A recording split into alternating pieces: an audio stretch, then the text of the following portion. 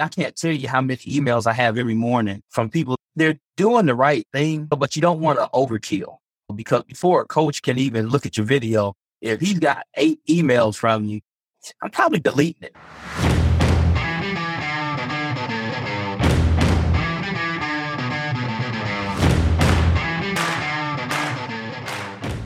Welcome back, everyone. I'm Brad Wolverton, the host of Sports Scholarship Stories. I've written about college sports for more than a decade, interviewing hundreds of people about the athletic recruiting process.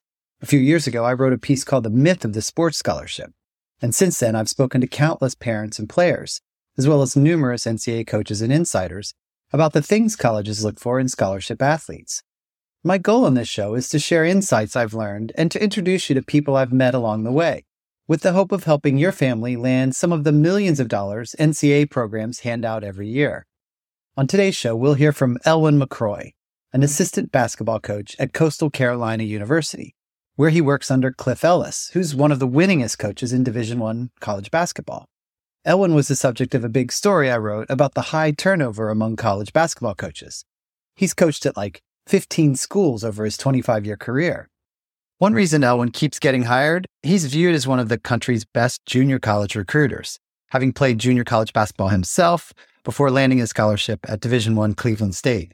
The other thing Elwyn is, he's scrappy. He's just 5'6" himself, and that should tell you a lot. Not many 5'6" guys play Division I college basketball, and he's got a lot of advice for players who maybe aren't the flashiest or the tallest about how they can get noticed. Elwyn will help you understand the difference between trying to sell yourself to coaches versus letting them pursue you, why you shouldn't pay for a recruiting service, the importance of building rapport with coaches, the intangibles he looks for on the recruiting trail, what players and parents should ask on recruiting visits, and what advice he's giving his own daughter as a recruited athlete. So let's get to it. Here's my conversation with Elwyn McRoy. Elwyn, you have worked in nearly every type of college, from Power 5 institutions like Iowa State, where you flew on a private jet to recruit players, to Stillman College, where you and I first met when you split your time between living in a dorm room and an RV making $3,000 a year. How has the recruiting process changed since you started? The biggest change has been there's a lot more people involved in the recruiting process now. It used to be just the parents and the coach. And now you have an AAU coach, or you have a friend of the family. And it comes down to that old saying, when you ask a lot of people a question, you get a lot of different opinions. And it can't appease everybody, because everybody has their own thought about how a player should fit into your program. So it's made recruiting a little more challenging from the standpoint of you have to deal with so many more people that have different opinions. And that's basically been the toughest thing about recruiting now. So if I play youth basketball, AAU basketball, or something like that, and I want a college basketball scholarship, what are the most important things that my family and I should do to put me in position to get athletic aid? I think one of the most important things is just let it come to you. It's like playing in a game, how if you're a scorer, you let the game come to you. You don't force it, because the more you force it, the more the game kind of runs away from you. And I would say the same about chasing a scholarship. Hey, if you're good enough, we're going to find you. There's too many avenues for players to really slip through the crack. Not that doesn't happen, but it doesn't happen as much anymore. I think too many people are so concerned with chasing the scholarship that they lose sight of just playing basketball. Let us find you. Word of mouth, the internet. I can't tell you how many emails I have every morning from people. They're doing the right thing, but you don't want to overkill, because before a coach can even look at your video, if he's got 8 emails from you, I'm probably deleting it. That would be my biggest thing, is don't chase the scholarship. Play the game. You'll be found out. There's too many ways for coaches not to find out about you. And I know that sounds cliche, but I think there's a lot of merit to that. As you mentioned, there are lots of ways for players to get noticed. What are some of the variety of ways that players can attract coaches' attention? A few ways are, you have scouting services where they can get him or her on the scouting list for coaches to look at. It's not bad to reach out to coaches. I'm not saying don't reach out to us, but once you reach out to us, if you don't hear anything back, maybe a follow-up email. But then after that, then probably move on, and there's probably no interest. And I would say anytime you have a chance to try to set up something like on campus, like if you're going to be in the area or you live there and you want to go see campus, just getting in front of us helps too, because again, I work with making analogies. So that's kind of how my mind operates. Like people hire people they're comfortable with. And it's kind of the same in the recruiting process. Yeah. Yes, you get scholarships because you can play, but people like to recruit and sign kids that they become comfortable with. And when people have a comfortability with you, then the conversation flows easier. The communication becomes a little more not like it's a job. I know I like recruiting guys and talking to them when it doesn't feel like I'm working. It's more, hey, I'm building the actual rapport with somebody here. So you alluded to hearing about players through the grapevine, other coaches talking about kids or people letting you know about players. What are some of the most effective ways that you hear about players? Scouting services. You have a variety of scouting services. Be sure you get with a service or get with someone who has a service that people respect. And I'm not going to call out any services. You have some services where you have parents who pay to put their kids on those services. Those are services we don't even really look at, because if you have to pay to get your son or daughter's name on a service, come on now. That's not something you should have to pay for. Find out, do your research, get in contact with the people that have services that are credible. And those are not going to be services that you probably pay for. You spoke about the rapport you want to build with these players. How important is it for you to have a rapport with their coaches before you will even get that introduction to the player? Is that how mostly you're getting introduced to kids? Your network of coaches that you know? No, you know what? A lot of times at this point, you usually talk to the kid before you talk to the coach. Now, if the coach is involved in the recruitment process, yes. But a lot of times when we get these scouting services, yes, they have the coach's name and number on it. But if it's got the kid number and the parent's number, yeah, I'm going to reach out directly to the kid first, especially if there's video on him on YouTube or if I've gotten video on it. Then I'll call the coach just, as a follow-up and a courtesy to let the coach know I've talked to the young man who are interested in recruiting. This is where we see him fitting into our program, and just go from there. It also depends on if I know the coach or not. Of course, you know everybody, Elwyn. You literally know everybody in college sports and in the AAU system. I'm going to tell you, all that changing just like college basketball. You never know who's coaching from year to year. Okay, so go back for a second. You're talking directly to the student now. What do you ask players when you're recruiting them? Listen, I introduce myself. I find out whether or not they would have any interest in the school that I'm at in terms of location, in terms of the conference we in. I sell my head coach, my boss, and let them know why they need to play for somebody like him. Like right now, I work for Cliff Ellis. Cliff Ellis is going to be a Hall of Fame coach. He got over 800 and some wins on Division I basketball. They just get a feel for what the young man is looking for and just go from there.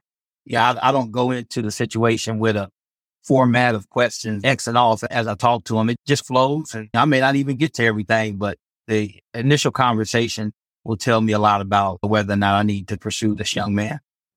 So what would you say are some of the telltale signs that a player is going to be successful at the next level? Humbleness. Yeah. When you're talking to someone, if they're humble about who they are, if they have a team mentality and not an I mentality, because when they get on campus, that's going to show up. You can only hide that for so long. And then just how their conversation is, you can tell real quick. It's almost like when you talk to a lady, you can tell pretty quick, I want to pursue her. And I don't know if she's my cup of tea. It's kind of like that. Just have a feeling that this might be the one you need to pursue. Along those lines, how can players best position themselves for success at the collegiate level? Be a sponge when coaches are talking to you. Be courteous, be humble. Because I'm going to tell you, the kids are different these days. And the biggest thing that sets student athletes apart now is somebody who has manners, somebody who, that you just enjoy. It's a breath of fresh air talking to somebody, and it's not just all about them. Somebody helps you get here. Your teammates helped you get here. It's a different breed now, man, because there's a lot of conversations that are very I oriented with these student athletes, and it makes it kind of tough to want to recruit them, to be honest with you, because, they're coming into a situation where they're probably not going to be the guy right off the bat. We got to go out and find somebody who's a good fit, even if they're not the most talented. Their fit could be their talent, if that makes sense. Yeah. When you think about what a player does to make you interested in him? A little bit of it is obviously how humble they are, how well they fit into your system, and the vibe you get off of them.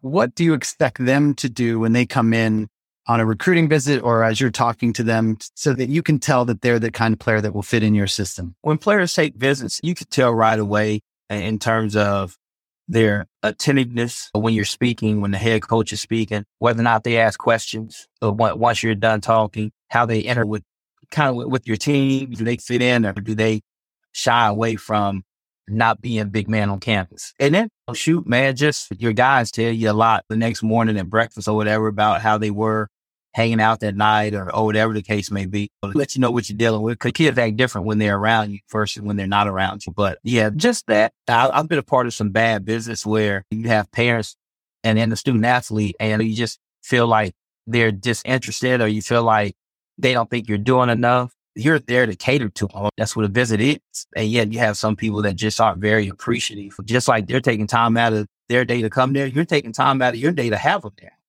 Do you expect players and their families to come in and explain to you why they think they're a good fit, sell themselves on you a little bit? Or is it really just the other way around where you're just selling them? I think it can work both ways. It's more on us of doing the selling because we're recruiting them. And people need to understand this. A lot of times when you're the one selling yourself, that pushes coaches away because that kind of throws up a red flag like, oh, is this kid really good enough for us? If they're trying to sell us that hard on a kid, something may not be right. It's just a coaching. If a kid is recruiting you, if you think this kid may not be good enough. It's a fine line as a parent and a student athlete that you need to toe. Yes, you can sell yourself and you should, but not to the extent that it makes a coach feel like you need them more than they need you. What's the biggest misconception that prospective athletes have about athletic scholarships? Guys and parents need to understand that, listen, everyone is replaceable.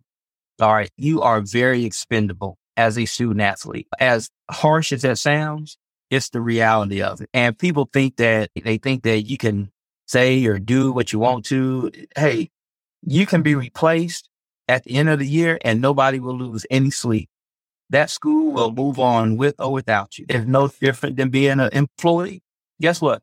Coastal Carolina is going to operate with or without Elwyn McRoy. We all in the same boat. So people need to lose this concept like somebody, because nobody needs you. You're replaceable, just like the next person in line.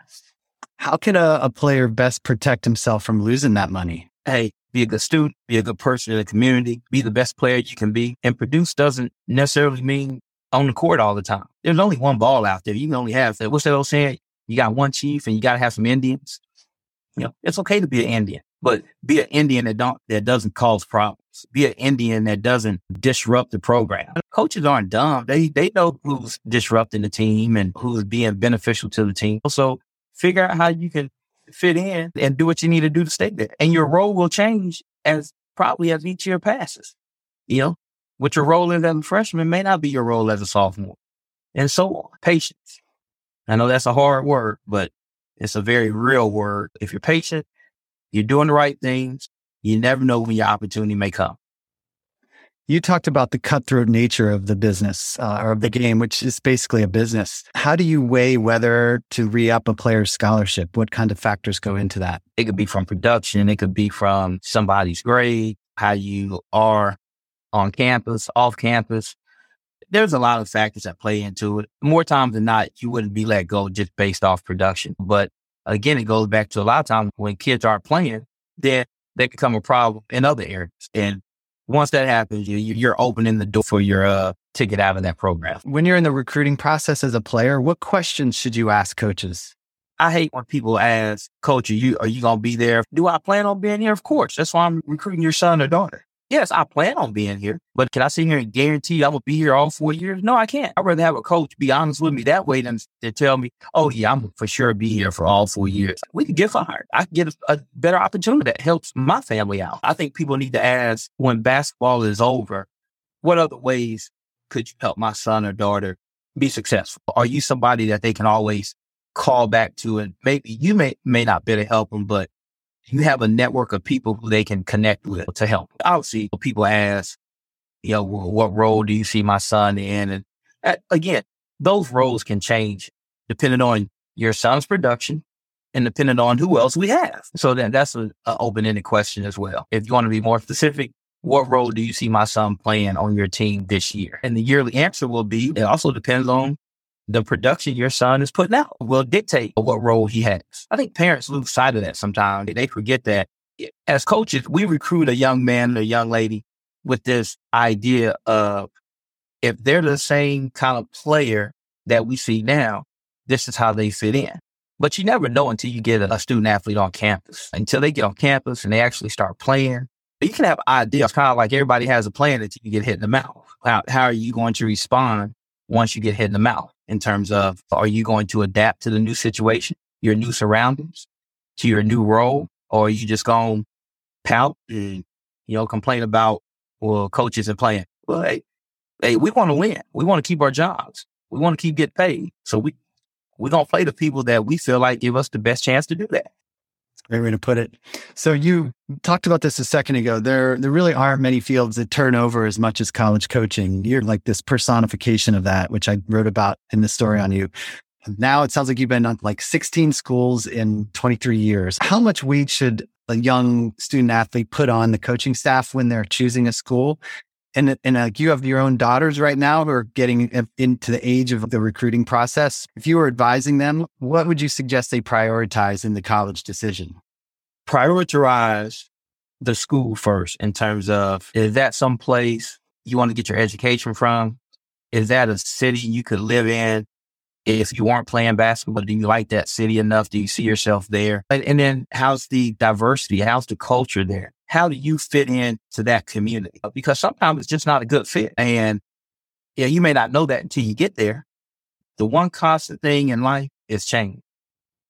And as long as you're willing to adapt and make adjustments, then you'll probably be pretty successful, because ain't nothing else in life guaranteed, but change is. And you don't have to have it all the time. You don't have to be like me, like a poster child. But when change does come, are you willing to make the adjustments, the necessary adjustments to adapt and become successful?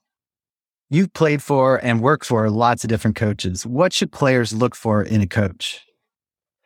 As assistant coaches, we're usually the ones that build the relationships because we usually deal with them on a daily basis.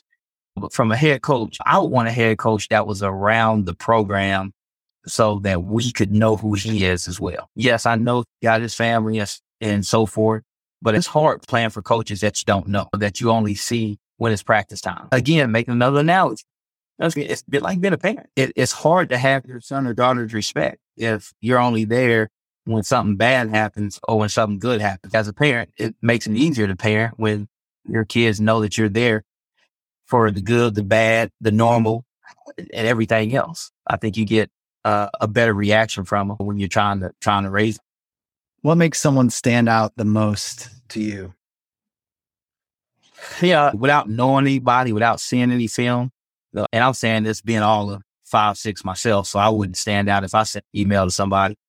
I obviously size always stands out. You're going to be more likely to look at an email if you see a 6'8", 6'9", 6'10", versus a 6'3", 6'4" guy who they say is a post player, or 6'4", 6'5" point guard versus a 5'6", 5'7" point guard. That's just the way it is. Size usually stands out first, but it doesn't mean everything, by no means. And then I would say the way the email is presented to us. A lot of emails look the same. The only thing that makes a difference is the name that's in there. They have the same format. Be creative in how you send out an email. I'm not saying anything crazy, like I don't need to open up the email that's got fireworks on it or nothing like that. But, be creative kind of and the way you present it and what you say, because you can tell when something's copy and pasted. And here's the biggest thing.